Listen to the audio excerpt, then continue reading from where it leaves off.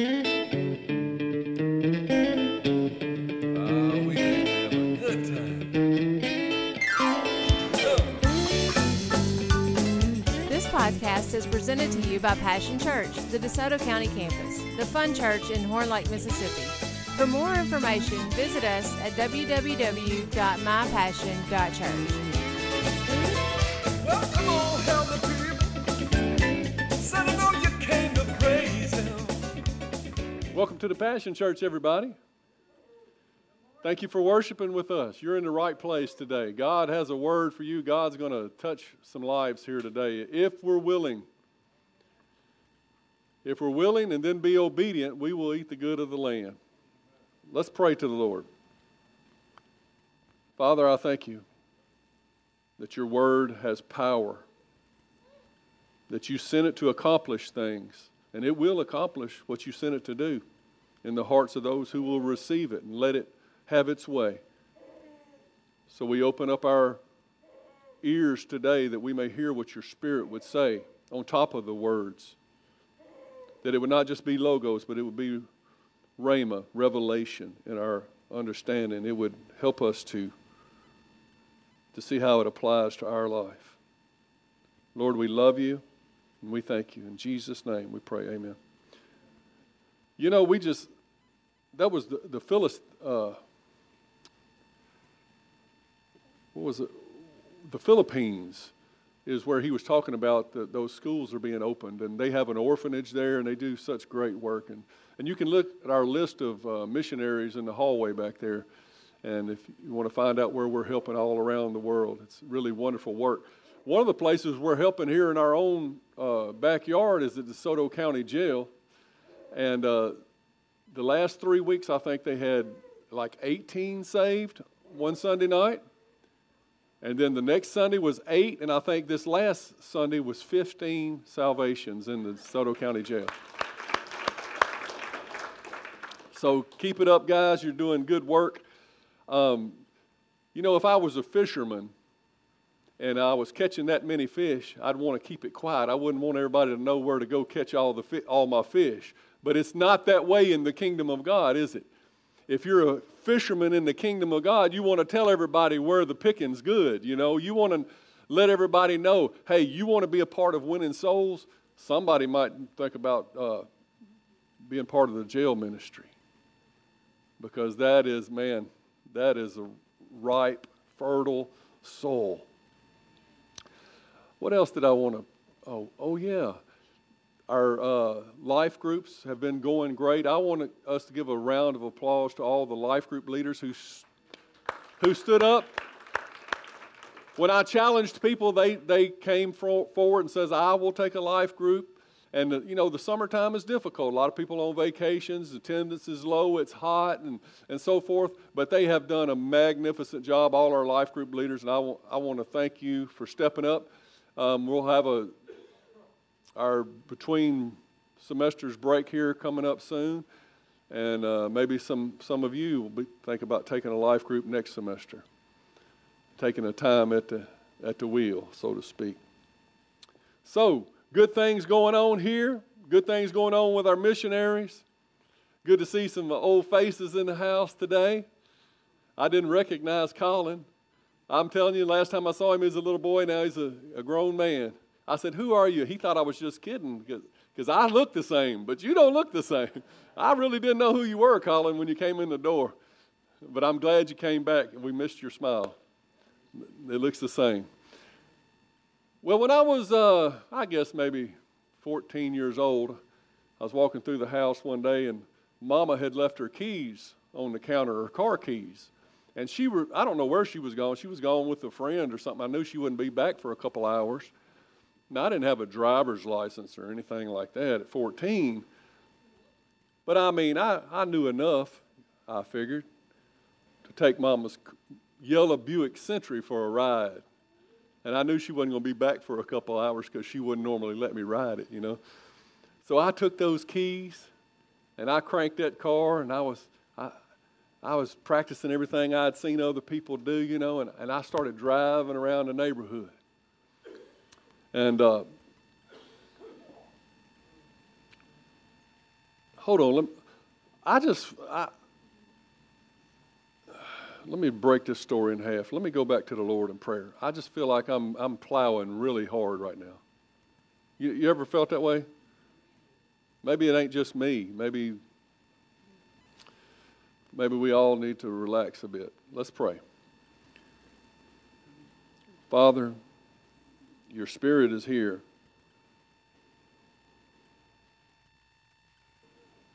Help us to rest in you. As we sang that song, I guess, rest on us. Rest on us, Lord. Help us to relax. Help me not speak a word that's not from you, Lord. Help me to be moved by you and you alone. Help us to recognize what you want to do. If there's something we're not doing, show us.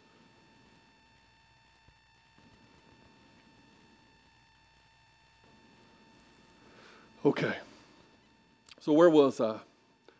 I was driving that car I shouldn't have been driving. And you know, back in those days, hot rods was a big thing. You know, everybody had muscle cars, and they was riding up and down the road, and everybody wanted to squall tires and all that. And I thought to myself, I want to do that. And I'd seen my friend, he would take an automatic, and all the cars had the shifters on the column, you know, and didn't have that deal, especially on automatics. And my mama's Buick Century, the old Kojak car, it was yellow and everything, just like the old Kojak car. I'd seen my friend do this, and he would put it down and drive too, you know, all the way down in the lowest gear, and then he would shift gears himself. It wasn't an automatic, but you could almost pretend like you was doing the shifting. So I said, I'm going to do that. And so I put it down and drive too, and I had me a little straightaway, you know, through the neighborhood. I didn't, you know, I was too young to care if any kids walked out in the road or whatever. So I stomped it. Whoa! That 8 cylinders took off, and then I said, oh, into drive 1. Whoa! And just when I was fixing to put it in drive, it went right past drive. And, you know, today's cars will stop in neutral, but I don't know if something's wrong with that Kojak car or what, but I was doing about 60 miles an hour when it went in reverse. And that thing, this is the sound that I heard. And I came to a stop finally. And the car went, and went dead. Now I'm telling you, the situation had changed. I didn't want to drive Mama's car anymore. I didn't want to be mischievous. I just wanted to get home and get that car back in the driveway and put them keys back where they belong and give no indication that anything had ever happened. Now, I wouldn't call myself a Christian at the time, but you know when things get that bad, everybody tends to start crying for mercy. I didn't know what mercy was, but I started, Lord, help me, please. Because I was trying to crank it back, and it wouldn't crank, and I'm sitting there in the middle of the road. People driving by, you need some help? No, I'm good. They didn't know how bad I needed help. And I was trying to crank it, it wouldn't crank. I'm thinking, I'm going to be grounded for the rest of my natural-born life. I will never be ungrounded. This was a major issue. And I prayed, and it finally cranked, and I took it home. And I'm just going to tell you, God had mercy on me that day. Because my mother never found out. You didn't hear about that story, did you? And I tell you, God had mercy on me because it was months after that before the transmission finally fell out of it. And she had no clue that it was me. And I'm telling you, He's still having mercy on me today. You know why? Because I just confessed to Mama, but the way her memory's going, by the time this service is over, she will have completely forgot about it. And she can't do anything in front of all of y'all. So, thank you, Jesus, for His mercy. How many is thankful for God's mercy? That's what we're going to talk about today. You know, Moses was up on the mountain with God, and he got so close to God, he said, God, show me your glory. Show me your glory. Now, he knew if you were to look at the face of God, you would be zapped like a bug in a bug zapper. The holiness would fry you. No man has seen God in his essence and lived. But he had gotten so familiar with God, so close to God. And Moses was the one that said, God, if you don't go with me, I don't even want to go. Don't even send me if you ain't going with me. I want to be with you. And now he's saying, show me your glory. And as I get older, I just want to see more of him. I don't want to go where he's not. I want to be where he is, and I want to see more of him in my life. And he said, show me your glory.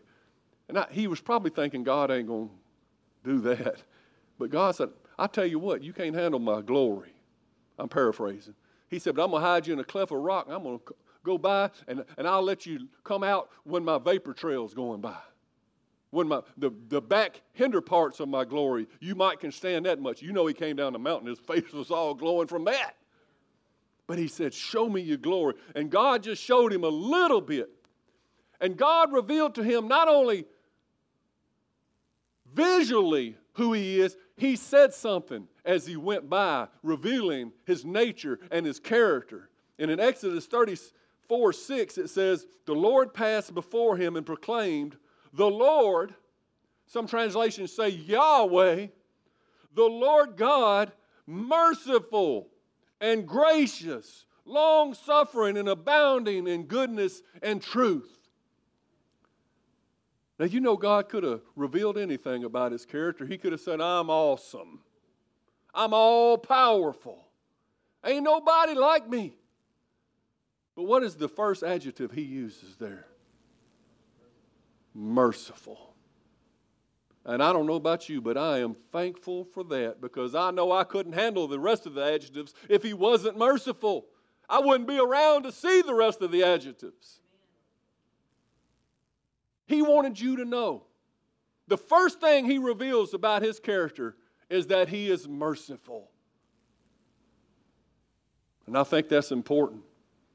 What is mercy? Webster defines it as compassion or forbearance shown especially to an offender or to someone or to one subject to one's power. In other words, I have power over you to punish you, but I don't. I have authority over you to make your life miserable, but I don't. Last week, I think, or a week before, we were talking about grace, and we said grace is getting what you don't deserve. God gives you nice things that you don't deserve, blessing in your life. But mercy is the opposite. Mercy is you not getting what you do deserve. And if you've lived in my shoes, which you hadn't, but I think your shoes smell just as bad as mine. If you lived in any shoes here on the earth, you know what you deserve. Your shoes know where you've been walking and how you've been talking and the things you've been doing and the things you thought and the places you've been and the people you've hurt. But yet, God has mercy. Thank you, Jesus. And then Jesus turns around in the Sermon on the Mount in Matthew chapter 5, verse 7, and he says, God blesses those who are merciful, for they will be shown mercy. I always think about that. I always think about that. I need to be shown mercy. And so, you know what I try to do? I try to err on the side of mercy.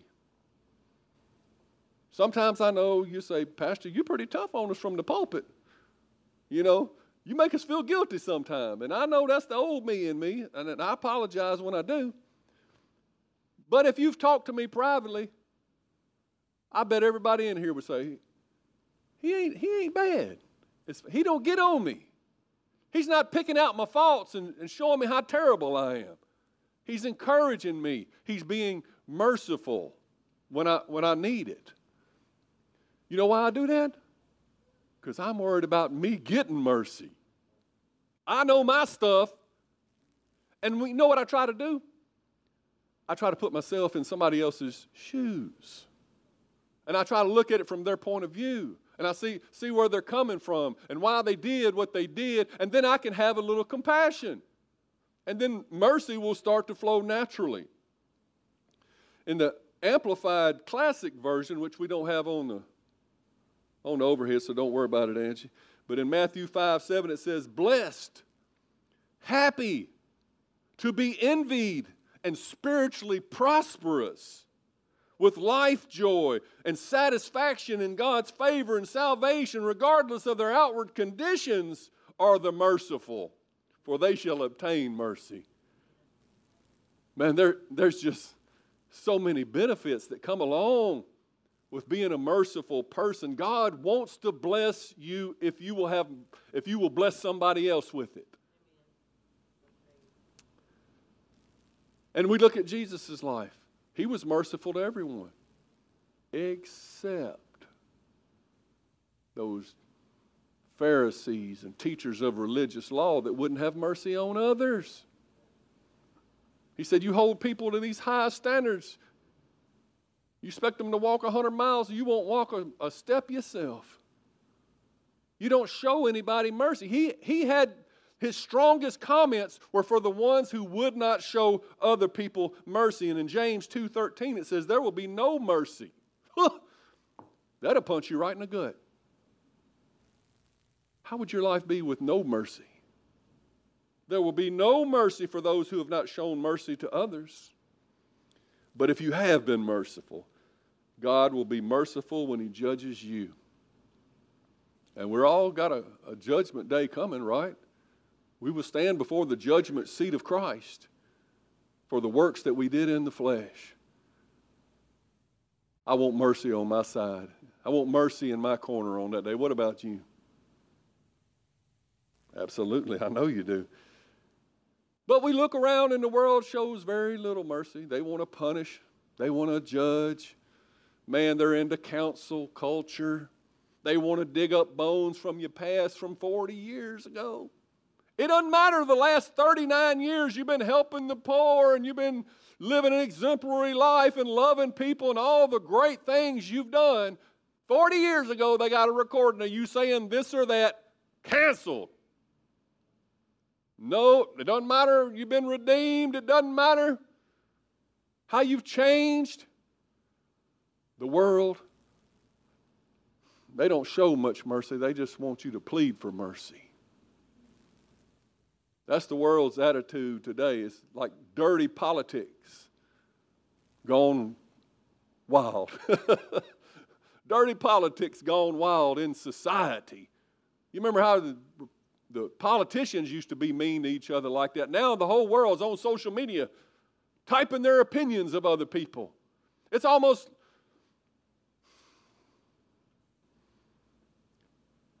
And then the church. There's like a cottage industry of people who call themselves Christian that have websites dedicated to tear down other ministries. If you haven't seen it on the internet, don't look for it. Sometimes I'm doing research and I'll get on there to see this or that, and people start talking bad about other ministries and other ministers, tearing them down. I get off of it. It just makes me sick at my stomach. I guess it's a spiritual gift of discernment. Because when you see somebody talking bad about somebody else like that, that reveals right there they ain't Christian. You're supposed to go to people if you got an issue with them, not go to the World Wide Web, not talk about them. I went and searched up Billy Graham one time just to see, because I had noticed every prominent preacher out there has websites devoted to tearing them down why they shouldn't be a minister, why you shouldn't listen to them. And I thought, well, surely everybody agrees Billy Graham spent his life as evangelist, bringing people to Jesus, doing good. No, they hit him as hard as anybody else. And that just goes to show you. And then the church, the real church, sometimes we have an issue with the way we regard each other. Somebody does something, well, did you hear what so-and-so did? That ain't merciful, is it? Sometimes the church, we think that we should hold each other to such high standards. Well, how about you hold yourself to high standards and let God worry about the others? And you encourage the others. The world builds you up to tear you down. Have you noticed that? Oh, he's the greatest. For 6 months, they'll say, this is the greatest golfer, this is the greatest singer the world has ever known.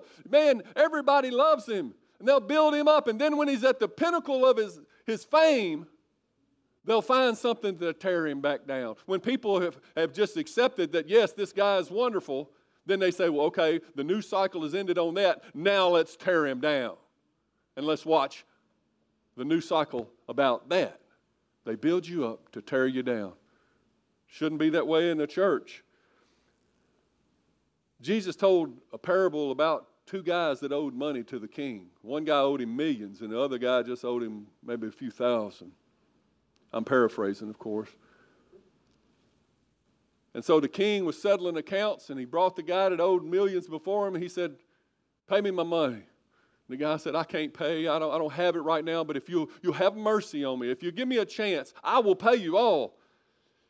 And it just touched the king's heart. I don't know what transpired, but the king had mercy on him. He said, I'll forgive your debts. Just never mind. Me and you are good. The king felt good to show mercy. But then the Bible says that guy that owed the debt, who's now been forgiven, goes to another guy that owes him a little bit.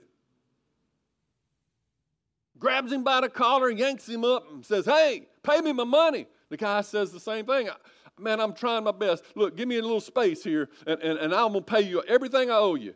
He has that guy thrown in the debtor's prison along with all his family. And see, that's the way, that's a picture of a Christian who's been forgiven a debt that he could never pay. That the king has forgiven us. He canceled the debt. He didn't say, well, you just pay me over time. No, he said the debt is wiped clean, white as snow. And then we turn around and we can't forgive somebody for this little old this or that.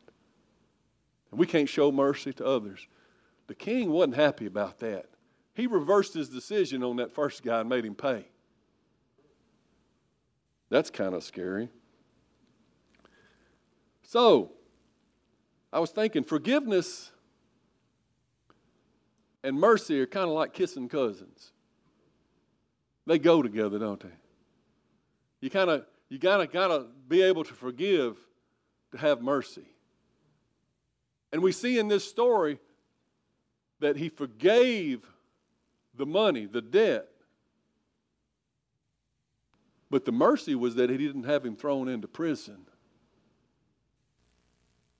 when he could have. And a lot of us, we say we've forgiven people, but we're still holding them in prison.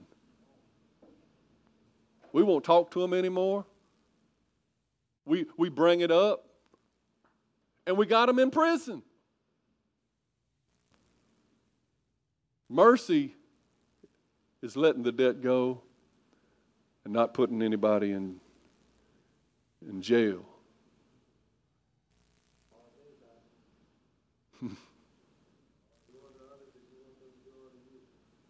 Yep.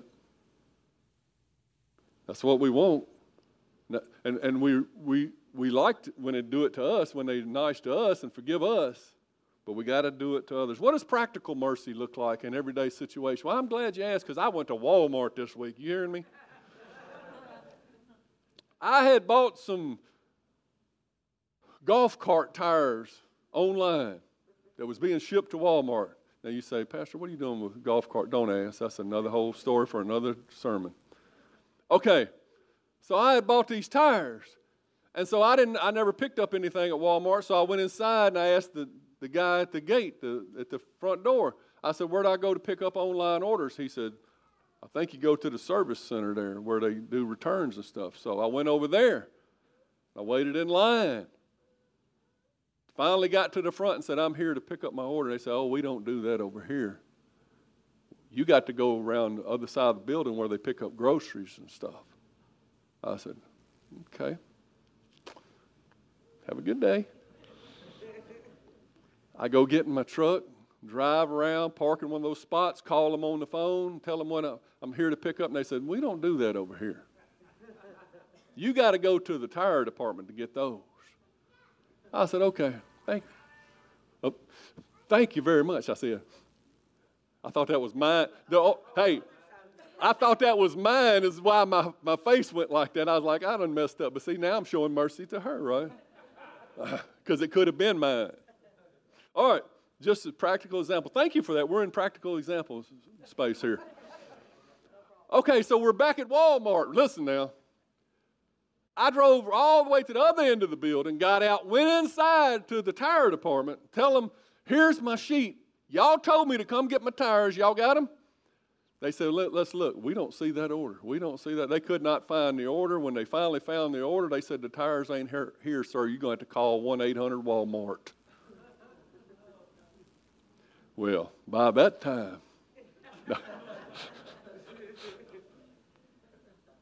no, I've been around long enough to know when my blood starts boiling is when I need to start praying in the Spirit. And you know what? It wasn't their fault. I mean, they're there to work. It's hot outside. What good would it do to me to take out my anger on any one of those people? They were trying to help, right? So I didn't cuss nobody at all. Mercy doesn't hold other people to your standards. I know your standards are great. I know you always do everything perfect. It's okay to have expectations, big expectations, but just have them on yourself, and you'll be much happier. That makes sense? And cutting other people some slack. I wrote this. Wee little Zacchaeus was changed by one wee little act of mercy. Y'all remember Zacchaeus, the short tax collector that wanted to see Jesus, and he ran ahead and jumped up in a sycamore tree to see Jesus. And Jesus went to the tree, stopped the whole procession and said, come on down, Zacchaeus. I'm going to eat at your house tonight. Zacchaeus was so excited. You know why Zacchaeus was so excited? Because Zacchaeus knew Zacchaeus. He was a tax collector, and tax collectors are people who are working for the Romans against their own Jewish people. They were hated and despised, and he knew it. And so why would this prominent Jewish man, this leader that they're saying could be the Messiah, why would he come to my tree? Why would he come and talk to me? Why would he invite me to eat with him? He's coming to my house. What did the religious rulers say? Oh, he's eating with tax collectors and sinners. They were in an uproar. They wanted to stone Jesus because of it. But Jesus said, you know, I didn't come to call the righteous. I came to call the sinner.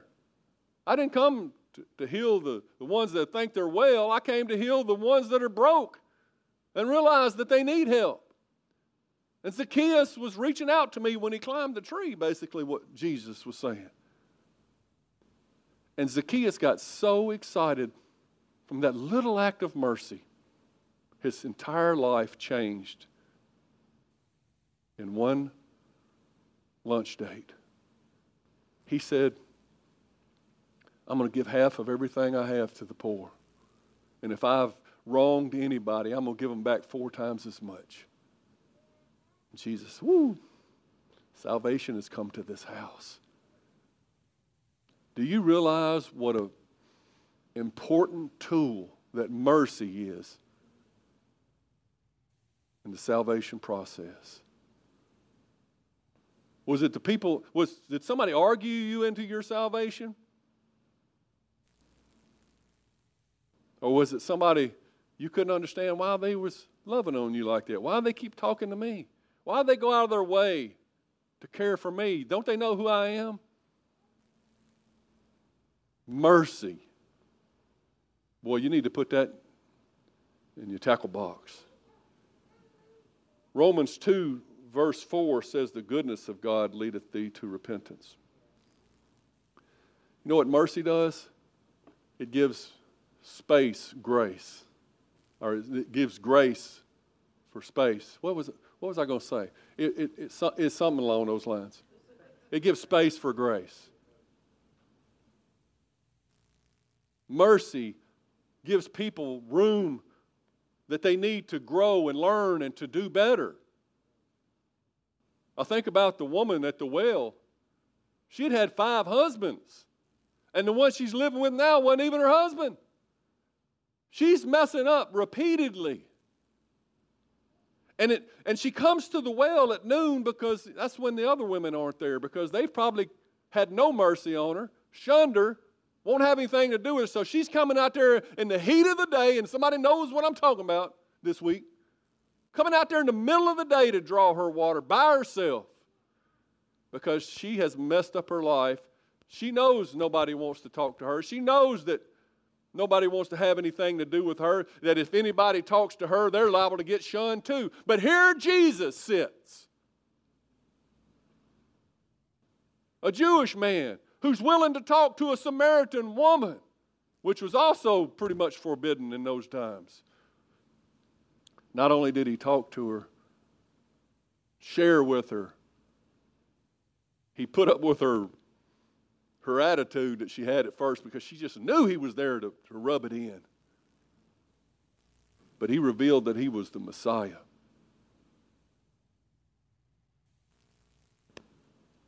You know, she got so excited. She forgot why she came. She said, I got to go tell somebody. She was so excited. My feet's got to get to moving. I got to go tell somebody. She forgot her water pot and ran off and told the whole town. The people she was running from, she went to tell them the good news. Oh, what a testimony. The people that you've been running from, God's mercy will turn you around and get you to help them. You know what mercy does? It makes you forget your heavy load that you've been carrying. That water pot that she dropped. It energizes us to become a better person and forget the past failures. If somebody has had mercy on you, it makes you think, there is hope for me. People do care. And it points them to Jesus because He's the source of our mercy. Lamentations 3:22 says, the faithful love of the Lord never ends. His mercies never cease. Great is His faithfulness. His mercies begin afresh each morning. That's so good. I'm not living off of yesterday's mercy because I need new mercy because I've done new stuff that needs mercy today. Last night. So I can wake up with a refreshing, a re-cleansing this morning because of His mercy being new. His mercy never runs out. It's fresh for the new stuff I need mercy for.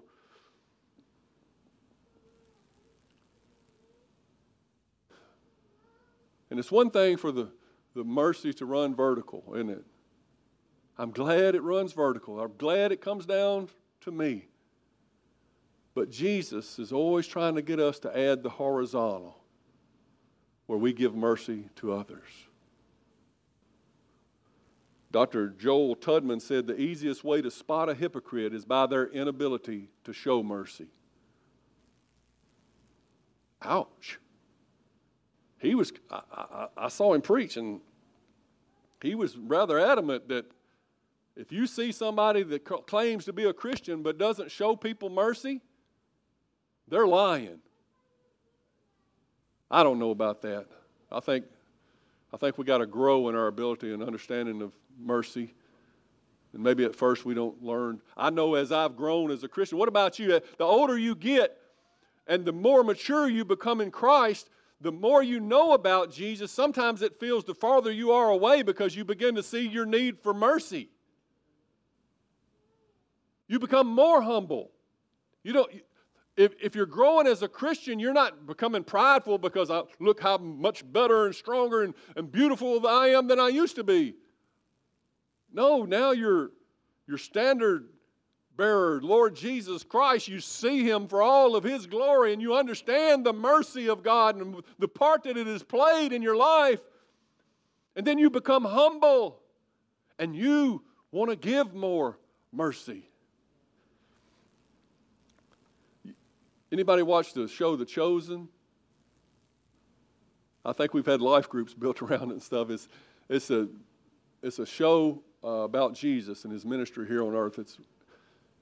I think it's really good. I think it's pretty much biblically accurate. Of course, they take some liberties on things that the Bible doesn't fill in because it's a long show and everything. But you know, if you're mature enough to understand that while you watch, it has encouraged me to watch. But I like how they portrayed Jesus calling Matthew the tax collector. When the disciples were walking with Jesus, and He turns and He sees Matthew, and He says, "Matthew, follow me." And the disciples are like, they're grabbing Jesus. Whoa, wait a minute, Jesus, you know who that is? That's a tax collector. Don't call him. They thought Jesus, surely He didn't know that this was a tax collector, even though He's in the tax booth, you know. And they're begging Jesus, please, no, we don't want him. He's not in our club, Jesus. I will step down if you call that man. I mean, that's basically the way they were acting. But Jesus called him nonetheless. Jesus said, I will have mercy on whom I will have mercy. I think about blind Bartimaeus. He had another blind buddy with him. They don't say who his name was, but they were sitting on the side of the road crying, Jesus, Son of David, have mercy on us. Have mercy on us. They heard Jesus was coming by. They heard He was merciful, and they were crying out for His mercy. And what did they get? Mercy.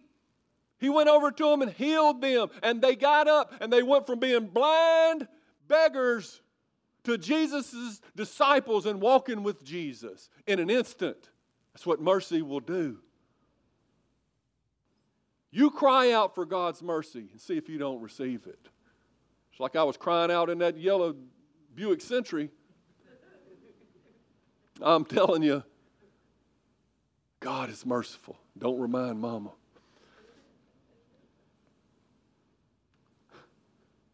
What about the woman caught in the act of adultery? Now, who was it that threw her at the feet of Jesus thinking that surely He's going to have to say, the law says stone her. He's going to have to agree with the law, right? Surely, we got him now. We trapped him.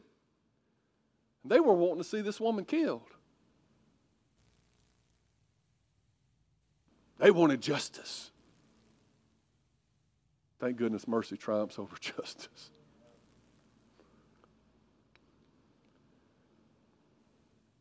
And Jesus said, let him without sin cast the first stone.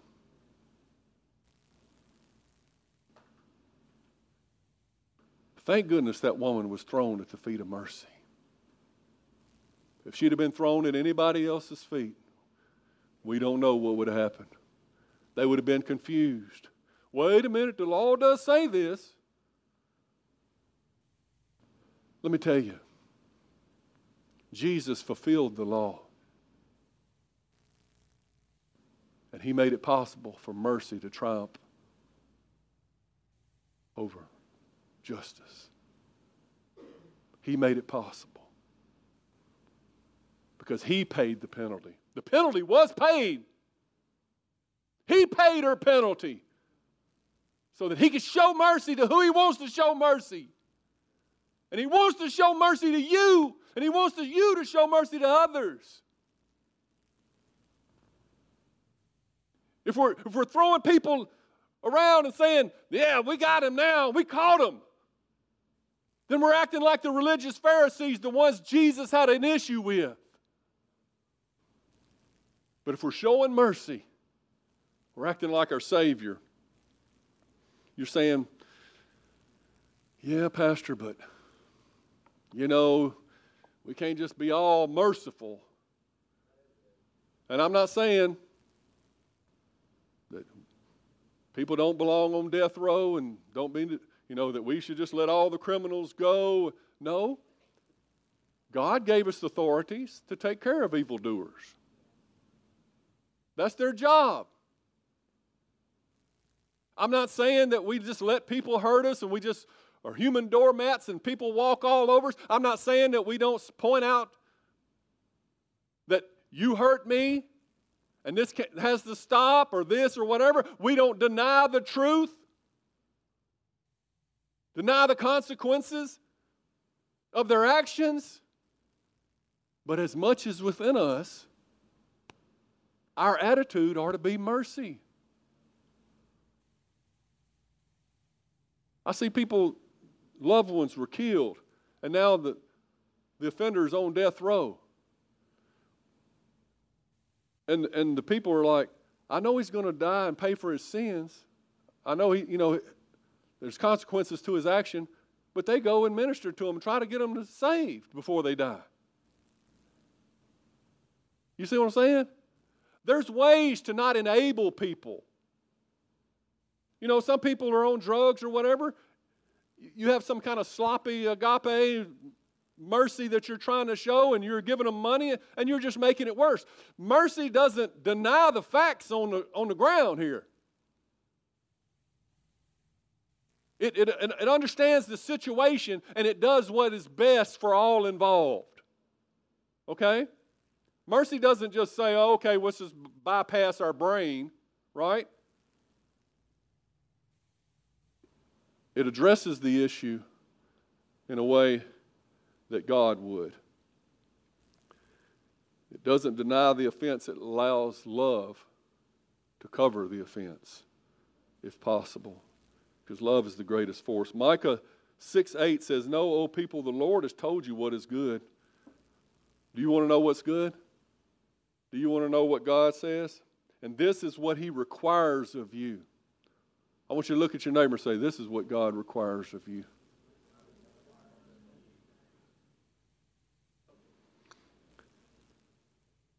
This is it. This is it in a nutshell. We could have preached this 20 years ago. We wouldn't have to have any more sermons, right? This is what God's after. To do what is right. It's always the right time to do the right thing. Always. Do what's right. If you have any questions about should I do it or not, ask yourself, is it right in God's eyes? Do what is right and to love mercy. You got to love it. Not just love getting it, but love getting it, giving it. And then to walk humbly with your God. And that'll come. If you walk with Him. How different would this world be if we all showed each other a little mercy? Wouldn't it be a better place to live? There would be very few sinners left because the goodness of God had drawn everybody to repentance. If we would show each other a little mercy. Sinners respond to mercy like a rat responds to Cheetos. They will gobble it up. They don't understand it. They don't get it from the world. That's what gives you that tool to speak into their hearts. I'm going to close with a couple of scriptures. 1 Timothy 1:16. The Apostle Paul says this about winning souls. He said, God had mercy on me so that Christ Jesus could use me as a prime example of His great patience with even the worst of sinners. I know you're thinking, what does he mean? But he considered himself the worst, the chief of sinners because he had persecuted Christians before he knew better, right? And he did say that he lived in the flesh too. He said, the thing I want to do, I don't do. The thing I don't want to do is the thing I do. Oh, Lord, Lord. You know, he went around and around with the sin nature that he's dealing with. But he considered himself the chiefest of sinners. The Apostle Paul who wrote, can we all get a grip here thinking that we're all righteous? And the Apostle Paul saying, man, I'm the chiefest of sinners. One of us is lying.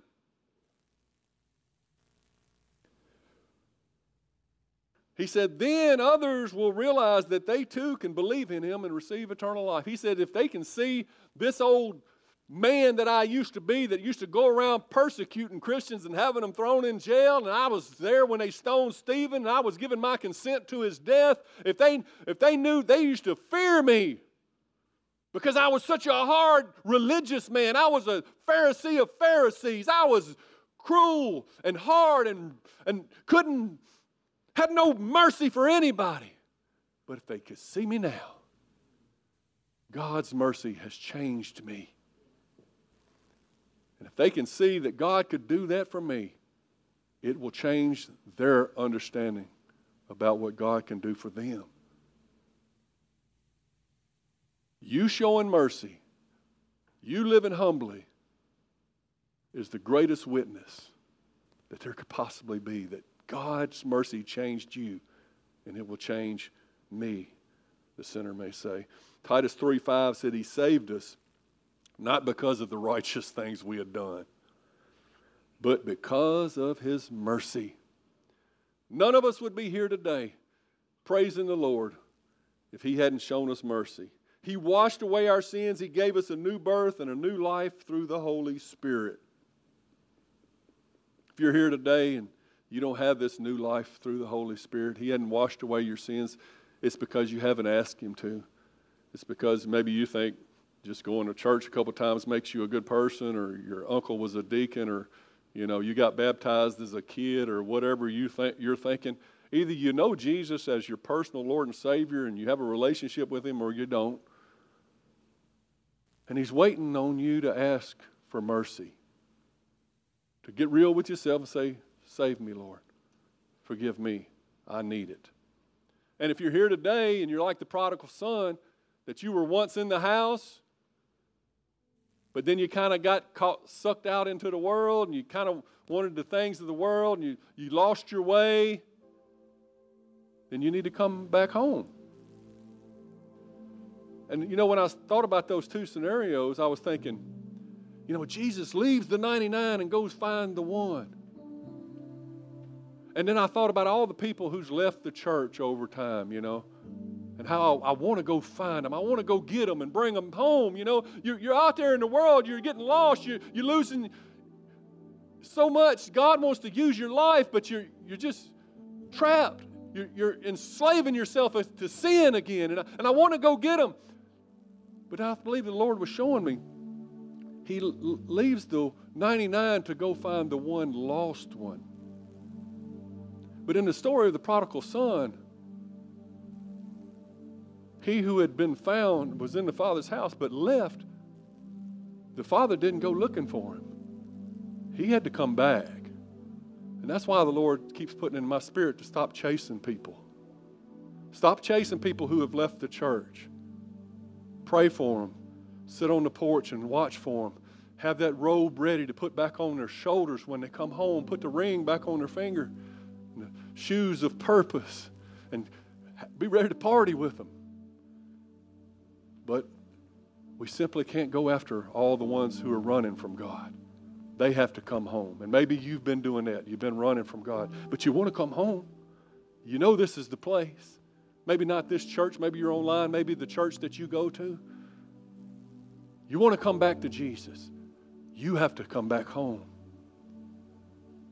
But if you're here today and you're lost, or you know somebody that's lost, let's find them. Let's go get them. Let's bring them to this wonderful mercy of Jesus Christ and let them experience the grace that will change their life. If anybody in here doesn't know Jesus, wants to pray with me right now, would you raise your hand? You don't know Jesus as your Lord and Savior, but you want to be saved today. You want to know you have a home in heaven. You want to be right with God and receive His mercy and grace. Anybody? Anybody would say, I've been out there, man, and I need to come home. The only person that didn't want the prodigal to come home, you know who it was? It was his brother, his so-called brother, who wasn't understanding the Father's ways. He was religious. He was mad. He wanted his way to be done. But the Father says, oh, we got to party. We got to party because my son was lost, but now he's found. He come home. This is what we've been praying about. This is what we've been waiting for. So if you're here today and you want to come back home to Jesus, you feel like you've gotten out of God's plan for your life and gotten into some other stuff, and you just simply want to make a course correction, I'm not going to call you up for that. I'll say that the altar's here after the service. Come and kneel for a moment. Maybe you want to come and just kneel for a moment. Just tell God how much you appreciate His mercy.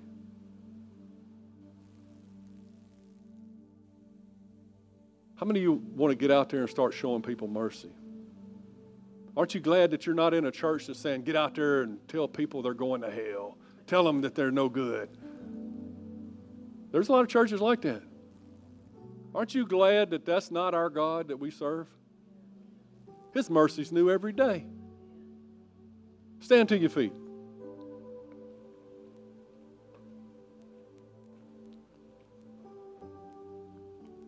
Thank you for helping me today.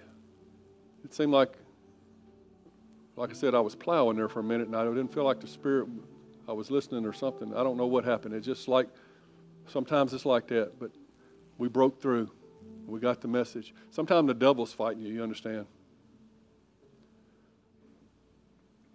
How about we say this together from the 23rd Psalm? And goodness and mercy shall follow me all the days of my life. Let's make that confession. Let's say that together. And goodness and mercy shall follow me all the days of my life. Is that going to be your legacy? Say it again. Goodness and mercy shall follow me all the days of my life. That means it trails. It's like, I just thought of this. It's like that vapor trail that made Moses' face glow. What?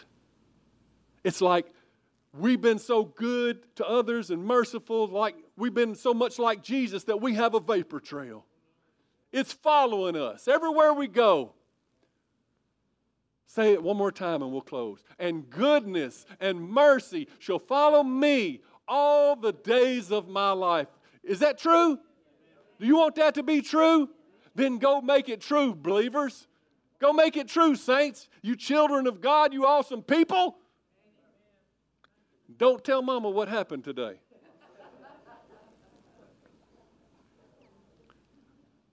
Father, I love you. I thank you for the good time that we have in church. I thank you that this isn't as hard as we make it. It's just a relationship with you. It's loving you and loving other people like you loved us. It's just all in you, by you, for you, through you that we live and move and have our being, and we love you.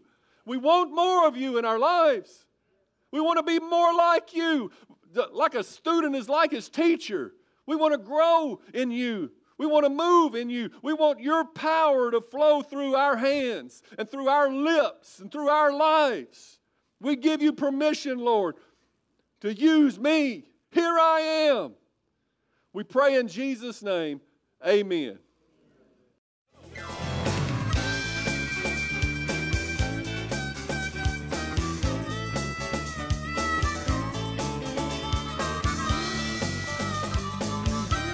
Thanks for listening to the podcast today. We hope you enjoyed it and that it inspires you to live out God's Word. For more information, visit us at www.mypassion.church.